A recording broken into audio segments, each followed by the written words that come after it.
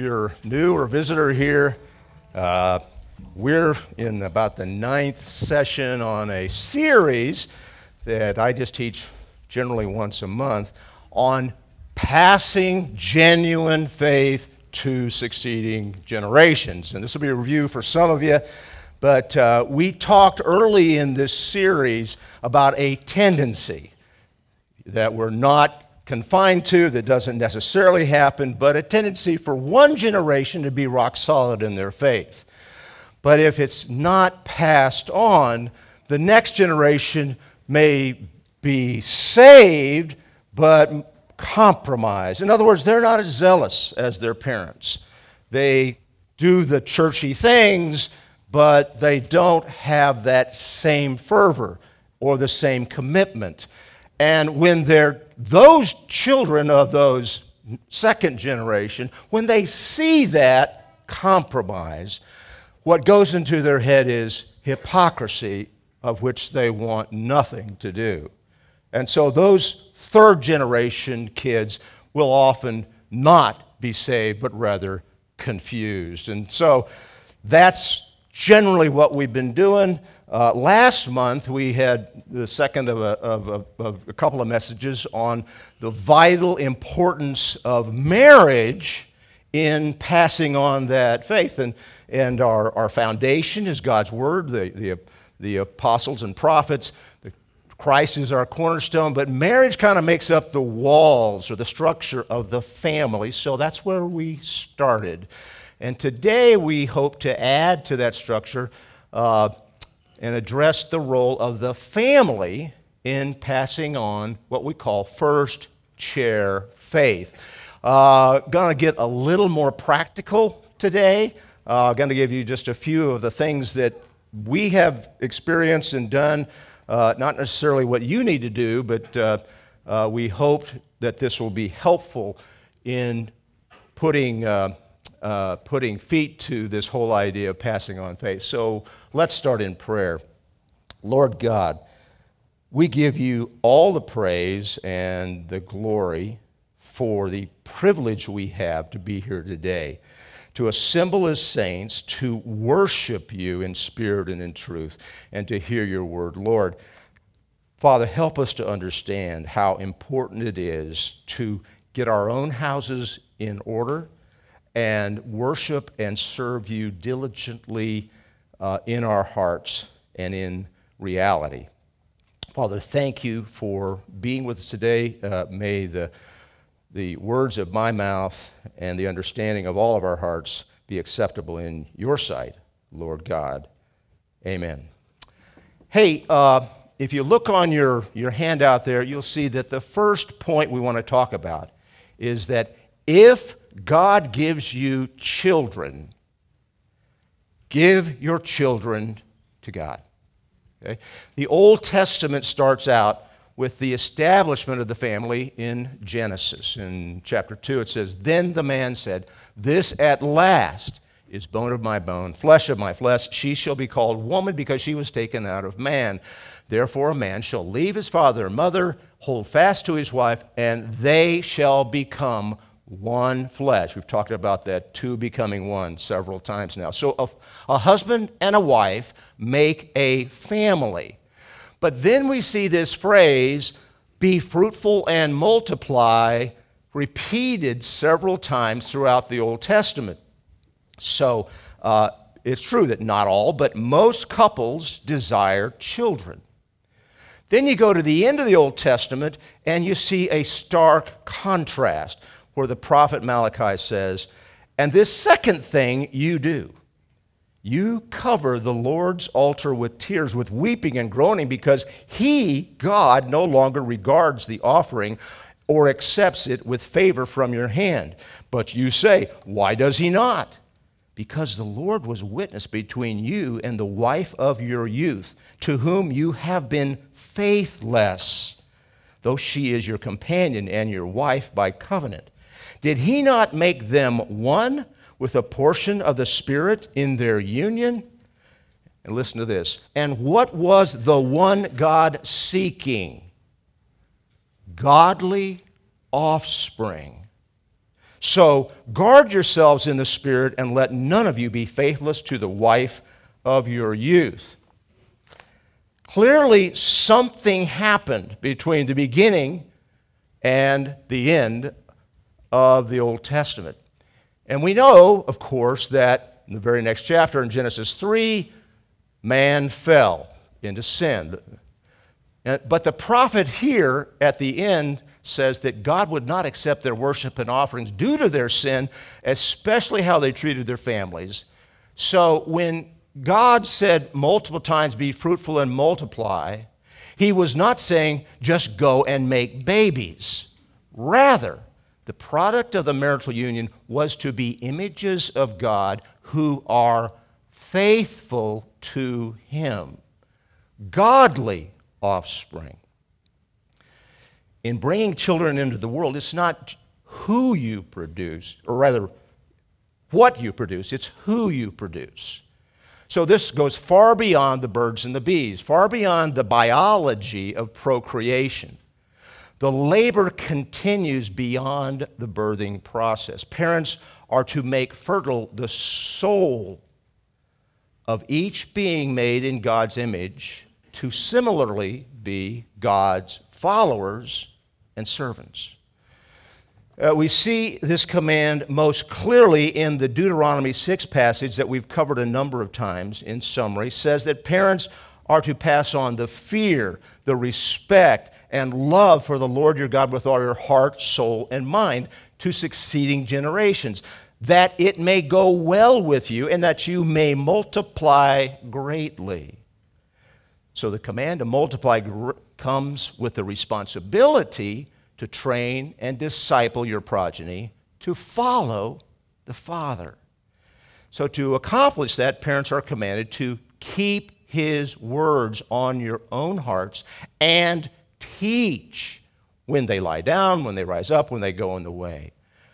And continuing, then take care lest you forget the Lord. You shall not go after other gods, the gods of the peoples who are around you, for the Lord your God in your midst is a jealous God, lest the anger of the Lord your God be kindled against you, and he destroy you from off the face of the earth. And you shall do what is right and good in the sight of the Lord, that it may go well with you. I think God is pretty serious about this. He calls each of us to first share faith, to walk worthy of our calling as Christ followers. Then we are to bring any children that he provides along that same path.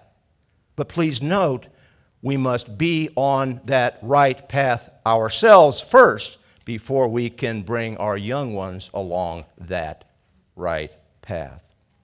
Second chair parents raise children. First chair parents are equipped to rear godly offspring. And this happens not by chance, but by intentional and intense purposes, perseverance, and prayer through trials, failures, setbacks, all of which teach us and make us and our children more humble, wise, and strong. In 1 Samuel, the character Hannah desperately petitioned the Lord for a child through prayer and fasting. She promised God that if he would give her a son, she would rear him to be righteous and then give him back to serve the Father faithfully. And she did. Hannah took her young son to the priest Eli and then gave thanks for the privilege of bearing a child, and then she left him praying, "My heart rejoices in the Lord." So from Hannah's story, we can draw at least a couple of conclusions. First, children are a blessing. They're a gift that God gives, but not to all. And secondly, first chair parents show their thankfulness to God for that gift by rearing a child to be godly offspring, by giving that child back to God, in a sense, meaning we prepare them for service to their heavenly Father. Now, I want to ask, how many of us could keep Hannah's vow? Literally, hand over your very young and your only child to a priest, and a second chair priest at that. We all should remember that we really have no choice in this.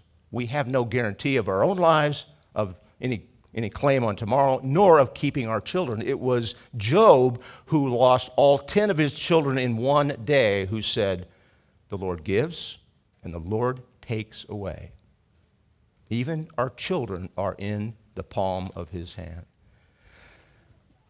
But Hannah, she made a sacrificial gift of her own volition. Samuel was definitely used by God. So should we not be just as intentional with ours? A little bit of an aside here. A few messages back, I mentioned some of the tumult of the 70s. Okay, and one of those I mentioned that was a contributing factor was the feminist movement. And what I was talking about at that time was the feminist movement that I went through, the one that got up in your face and said, "Don't snort when I abort." I mean, it was very confrontive. I was reminded after that there were some things that could be part of the feminist movement that were really positive, like the right to vote. You know, women are equal with men. Or more recently, that men should not use their power and their influence to abuse women. I thought about that, and then I also thought that another positive byproduct that may have come partly from the feminist movement is fathers taking more responsibility for child care and training. Because the concept that rearing children is women's work is simply not biblical. In fact, I think it's Satan's lie.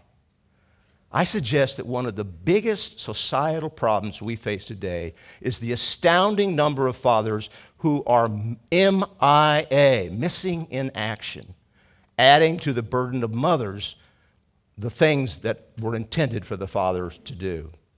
This is the fruit of the sexual revolution 50 years ago, evolving into the current attack on marriage and the vital role that two very different genders play together in a family and in the culture. Now, the importance of mothers has always been very clear, not just in birthing, but especially in the nurturing process. But the pathology of fatherlessness in all of its aspects makes clear that fathers are not useless appendages to the family, but vital to the emotional and spiritual development of children. In my opinion, nothing has harmed poor families more than the governmental policy to pay mothers to raise children without fathers. This came home to me a number of years ago when one of our sons, who was probably 19 or 20 at the time, went off to a Christian youth camp, and he was a leader in a cabin of high school boys. And I got a call from him one day, and he just said, "Dad, thank you for being my dad." But he was emotional. He was crying.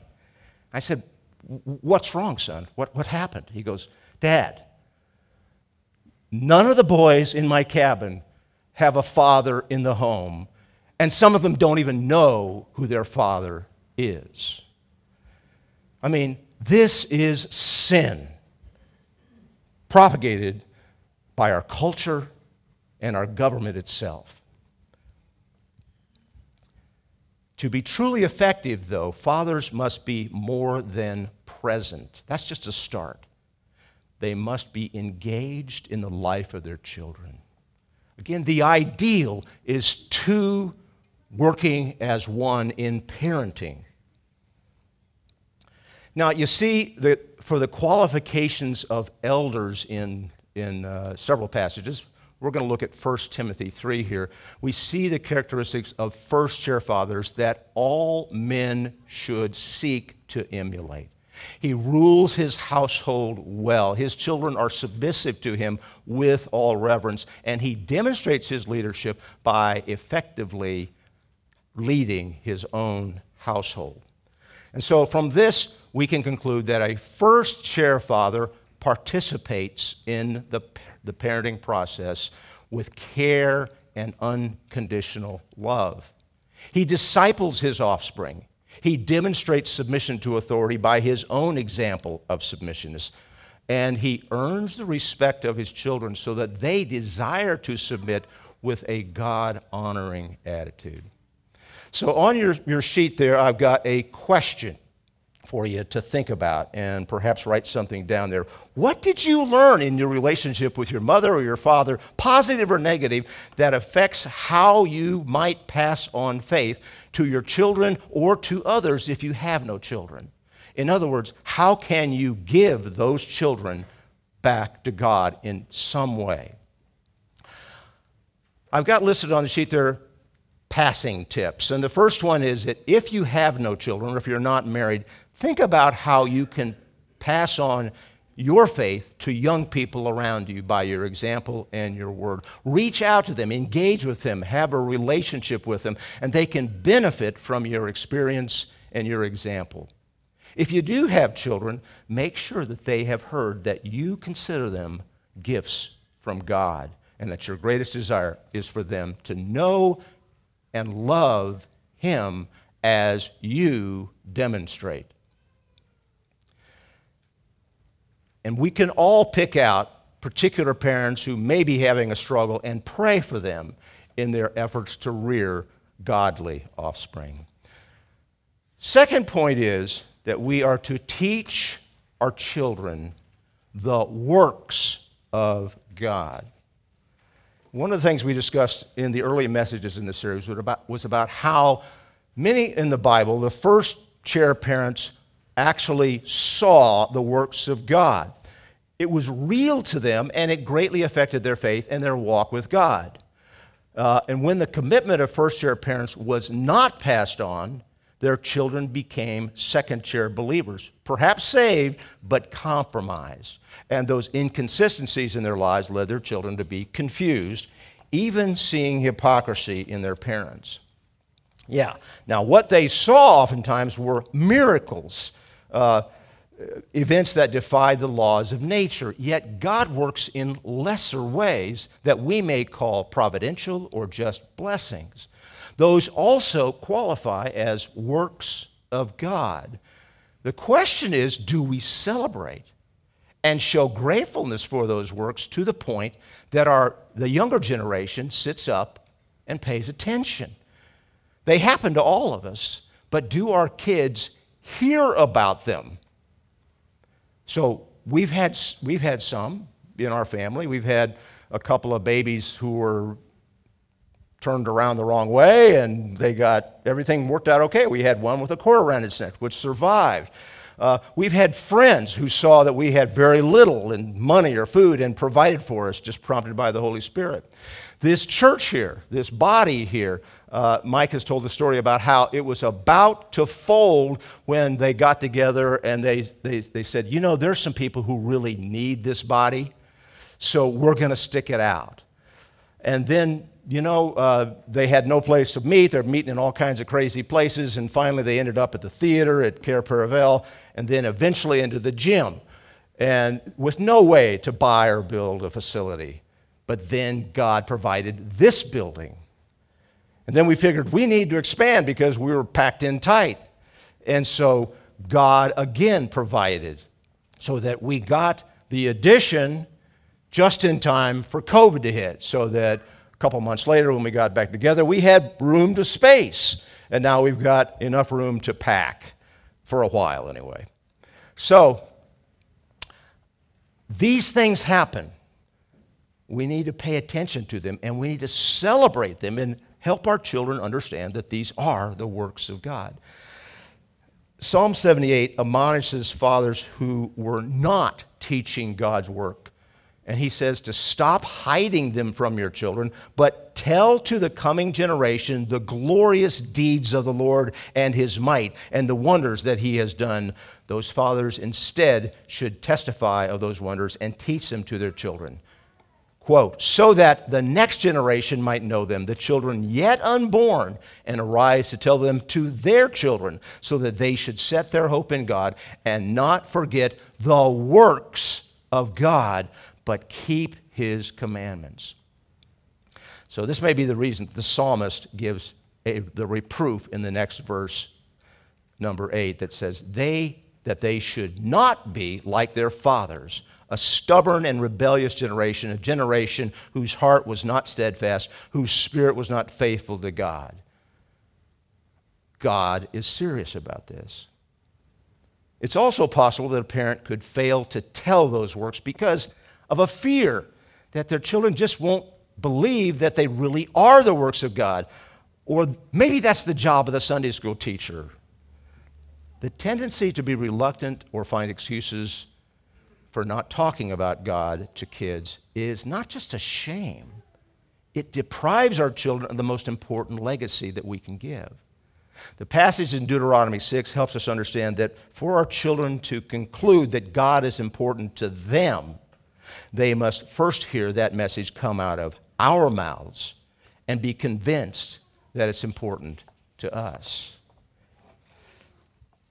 It should be apparent to our children that we love the Lord your God with all your heart, soul, and might.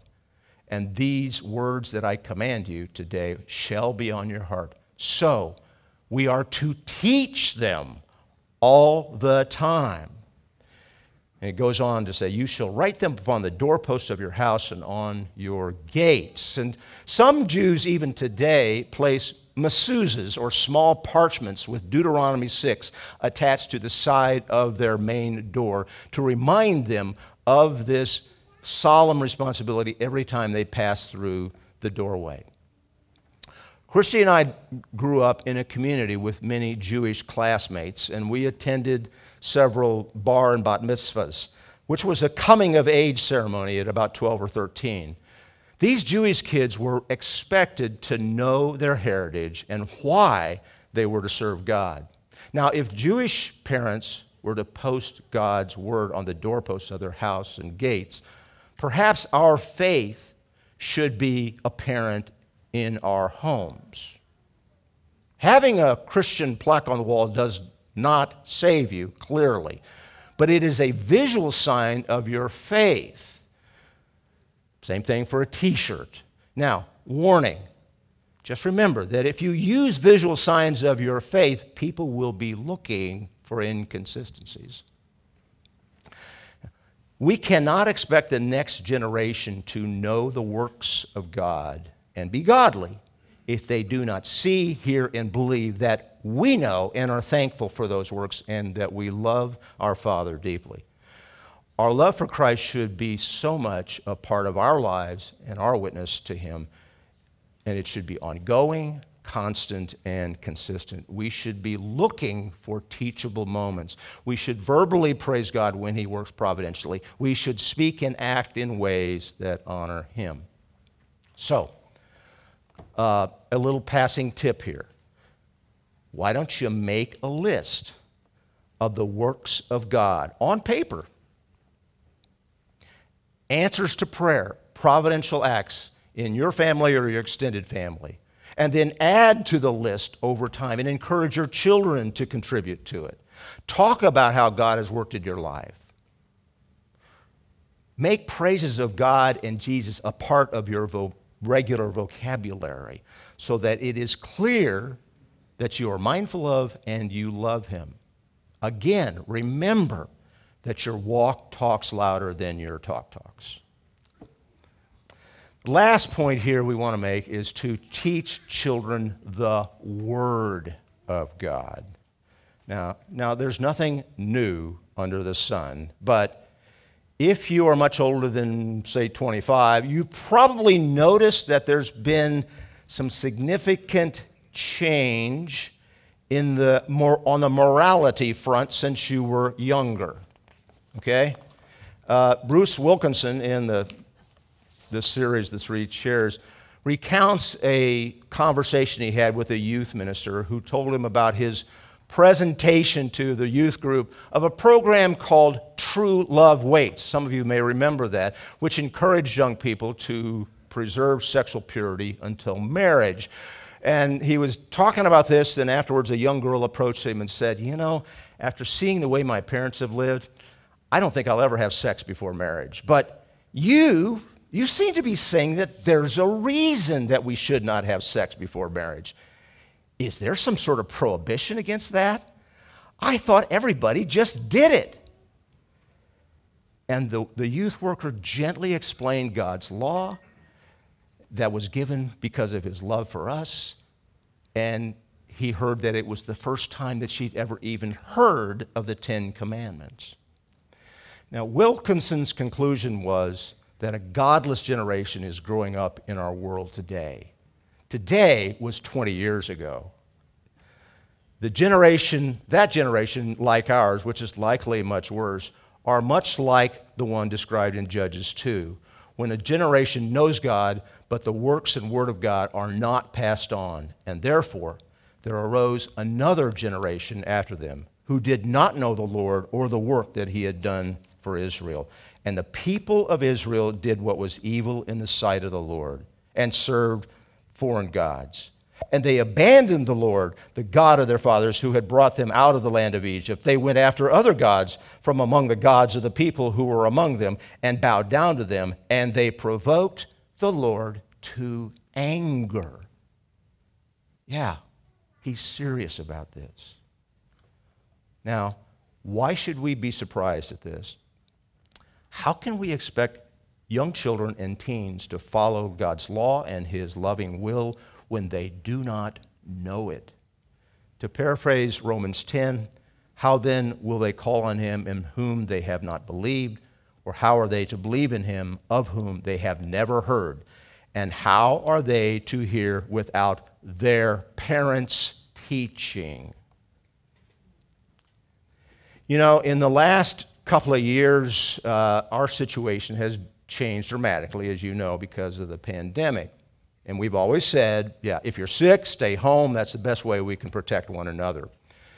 But I am convinced that Satan has used this fear of disease to keep Christians and their kids away from fellowship and to diminish their faith. But think about this. Even if that hadn't happened, a few hours a week of church and Sunday school and maybe youth group cannot compete with the 24/7, 365 influence of the world. How much credibility will they give to church and youth group teachings if they don't hear it the rest of the week? God did not give your children to the world, to the school, to the fine arts teacher, or to the coach. He entrusted them to us as parents. Of course, we cannot pass on God's word if we don't know it ourselves. You cannot give what you do not have. Therefore, it requires that we spend time in the word. You can feel it coming. Read your Bible. We can't teach them to love God with heart, soul, and mind unless they see that example that we as parents and grandparents and older singles really love the Lord our God enough to read, learn, and apply it in our own lives. Now, we are facing many obstacles to biblical parenting and grandparenting today. As apologist Greg Koukl puts it, we are in an ideological trajectory of secular culture that is rapidly eroding America's fundamental freedoms in a way we have never encountered before. There are many other gods of the peoples who are around you, as we've been warned. Now, the gods of the people and other influences outside the family are too numerous to detail here. Instead, we should focus on the matters over which we have some direct influence and responsibility within the family. That doesn't ignore the culture, but it recognizes that we must always be more focused on the heart than the head. The more Christians get their own houses in order, the more effective they will be in influencing the culture. One example of some of the difficulties that we experienced is we had kids on both sides of the technological revolution of the internet and smartphones. And we learned quickly that they were way ahead of us in understanding how this stuff works. So I did not sense that we could win a technological tug of war or that trying to catch them in the act would really work. Now, there's nothing wrong with parental controls on the internet and phone, but I had a strong sense that they could always find a way around and those protective measures. Therefore, we focused more on training in God's purity and following His best in their lives. Now, there's some risks to our approach, and there was some stumbling and harm to some of our kids who did not always exercise self-control. But when these worldly temptations and traps arose, we had to deal with it as best we could from a scriptural standpoint, and I think they learned from the consequences of their mistakes. Christy and I grew up in a nominally Christian culture in which the lines of right and wrong were much more recognizable than they are today. Then in the 70s, we've talked before, there was a huge cultural shift or a paradigm shift, much like we're seeing today. Our oldest was born in 1976. And early on, whether it was through our involvement with starting a Christian school or through the influence of the homeschooling culture, we decided that we would do our best to spend time with our kids at night and then eventually in the mornings. When our oldest were very young, we read to them at night books like The Chronicles of Narnia and the Little House on the Prairie books and things like that. Now, of course, parents of small children know well the difficulty of keeping attention. However, by reading to kids, you can create the capacity for attention. You'll likely find that they can't be engaged for very long at all, but you can start with 5 minutes or maybe even just 1 minute and then gradually increase the time you spend reading to them as their attention span grows. Now, we, and Christy was very good at this, started with simple scripture memorization, sometimes with songs. Later, as they developed greater understanding, we started meeting as a family in the mornings for devotions to search the wisdom of God's Word. Yep, as you can imagine, we had some droopy eyes, some falling asleep, sometimes rolling of the eyes, and much weeping, wailing, and gnashing of teeth when we turned the lights on to get them up. And, I've got to admit that I don't think I did a very good job in keeping their attention. I lack creativity. The main thing I want to get across today is to be persistent and consistent. Despite their protestations of time, I think that discipline had some effect. Before our last graduation just a couple of years ago, I got surprised. All 11 of our kids showed up and sat at the table, and we had one last wisdom search together. It was one of the most special moments of my life. A few of the other things that we've tried to do, okay? We tried. This is astounding, this first one. We tried to eat meals together. Yeah. Now, I think, even though that sounds simple, I think it's probably hard for some families to do. Maybe we need to take a look at our priorities. We tried to praise any interest we saw in God or any positive response, and certainly any recognition of wrongdoing. We tried to pray with them regularly. We we allowed them to see Christy and me talking and praying together at a special time when they were not allowed to interrupt. This was our time to show how significant our relationship was, to give them that security, of course, unless somebody was bleeding. We tried to give them the biblical reason why for our commands or our discipline whenever we could. We tried to teach them character qualities and give examples from history to work on. We tried to avoid the temptation to belittle or make fun of their questions, and maybe most importantly, we tried to ask forgiveness when we were wrong. Now, I said none of these we did perfectly, but we tried. It was on our hearts. Passing on faith can be tricky. And some people conclude that their own teenage rebellion was a result of their parents making them go to church. Therefore, they swing to the other side, the other extreme, and they leave the decision of going to church and all the issues of faith to the discretion of their wise children.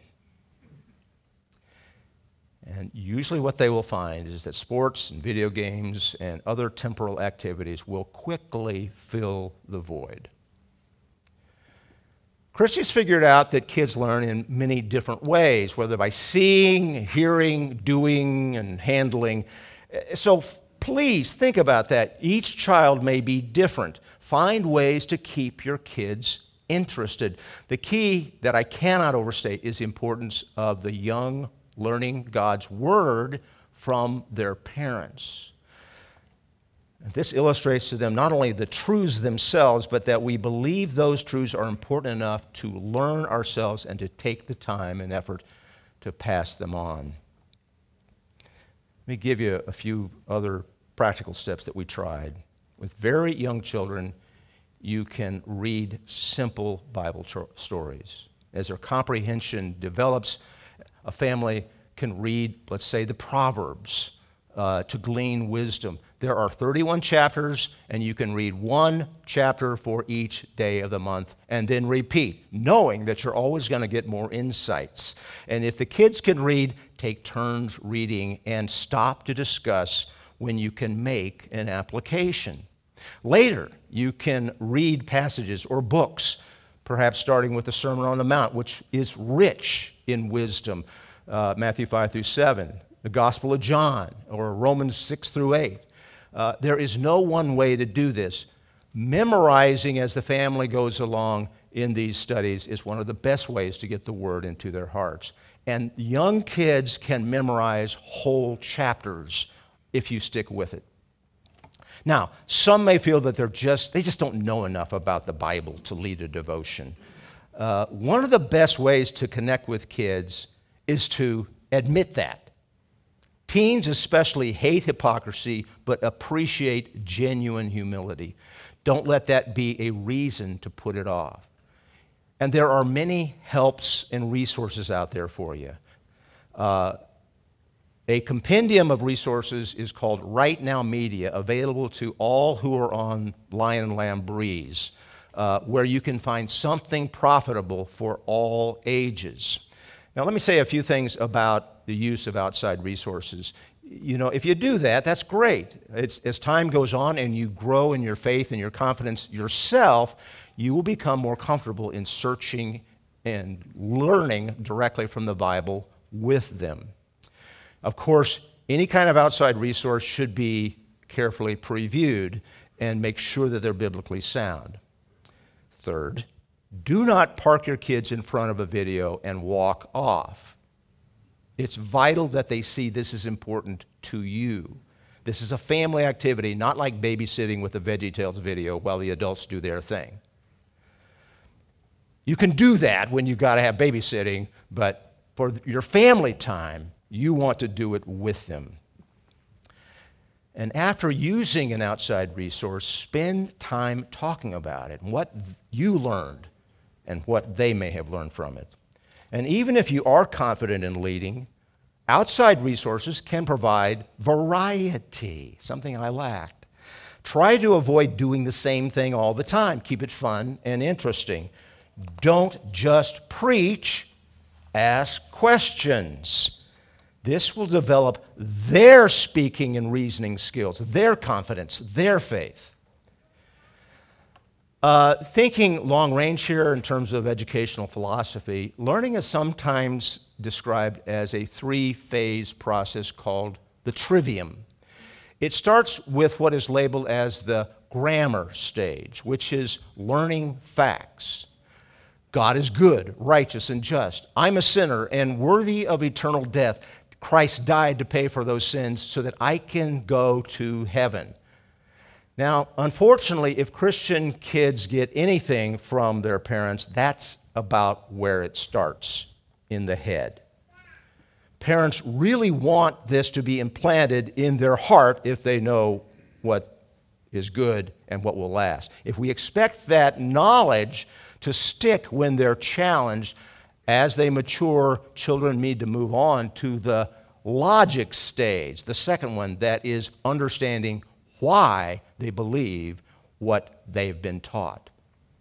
Christy and I facilitate a class for homeschool high schoolers called Getting to the Gospel for this very reason. We warn the students, it's not if, but when your faith is challenged in the future, when somebody asks you, why do you believe in God? If your response is, well, because my parents or my Sunday school teacher told me that there's a God, you will be laughed out of the room. Kids who take our class come from many different churches, and most of them have an idea of what they believe, particularly the kids from Lion and Lamb. However, I got to be honest, few can explain why they believe God exists. Young, well, and old people need to understand that science is the friend of Christianity and that Christianity as a worldview matches reality better than any other. They need to understand that the archaeological and documentary evidence, as well as logic, completely supports the reliability of the Bible, that the evidence of the resurrection is powerful. By the way, go with your kids or send them to the debate at Washburn University tomorrow night. You'll get a lot of good information, a lot of good arguments. They should not be intimidated by college professors, skeptics, or even the cancel culture. They have evidence, science, reason, and logic on their side, even though the world is telling them they're kooks. Understanding the what and the why prepares them for the rhetoric stage of the trivium. Rhetoric is the art of persuasion, the ability to communicate effectively through action and word. And for Christians, this is the gospel. This is why we teach our kids to converse and persuade by speaking the truth in love, starting with conversations in the home. Okay. Like any fad diet, the best of intentions will disintegrate into apathy if not a priority. One thing that we found to be helpful was to have a specific time to get together. Even more important is the commitment and the discipline to keep it up. Okay, starting young helps develop the importance of this thing in their hearts, and you can keep this up even into the teen years. Now, if you haven't done this, a late start with an admission that you should have been doing it for a while will go a long ways towards your kids seeing your humility, your love for them, and your desire to please the Lord now. Yep, you should find ways that reach the hearts of your children. Now, I've just given you a few ideas to pass on. You can talk to other parents for what works for them, but the important thing is that you do something, that you take action. Of course, the goal is that our kids get into the Word themselves on their own initiative, that they own their own convictions, that they become first-chair followers of Christ. But it starts with the investment by and the example in life of their parents. So the last passing tip on your handout is to read your Bible for yourself, but also read your Bible with your kids.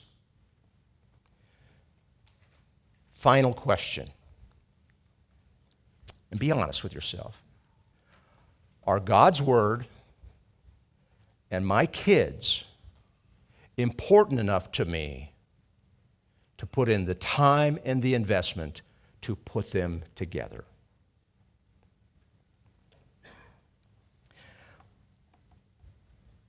Pray for wisdom in how to train and disciple so that your kids and grandkids and any other youth around you that over whom you may have influence will be able to develop that rock-solid, genuine faith. Okay, if you would stand, and if you've got that thing there, this is a passage out of Isaiah 38 as the worship team comes up, and let's recite this together. Behold, it was for my welfare that I had great bitterness, but in love you have delivered my life from the pit of destruction, for you have cast all my sins behind your back. For Sheol does not thank you, death does not praise you, you, the pit, do not hope for your faithfulness. The living, he thanks you, as do you stay. The Father makes known to the children your faithfulness.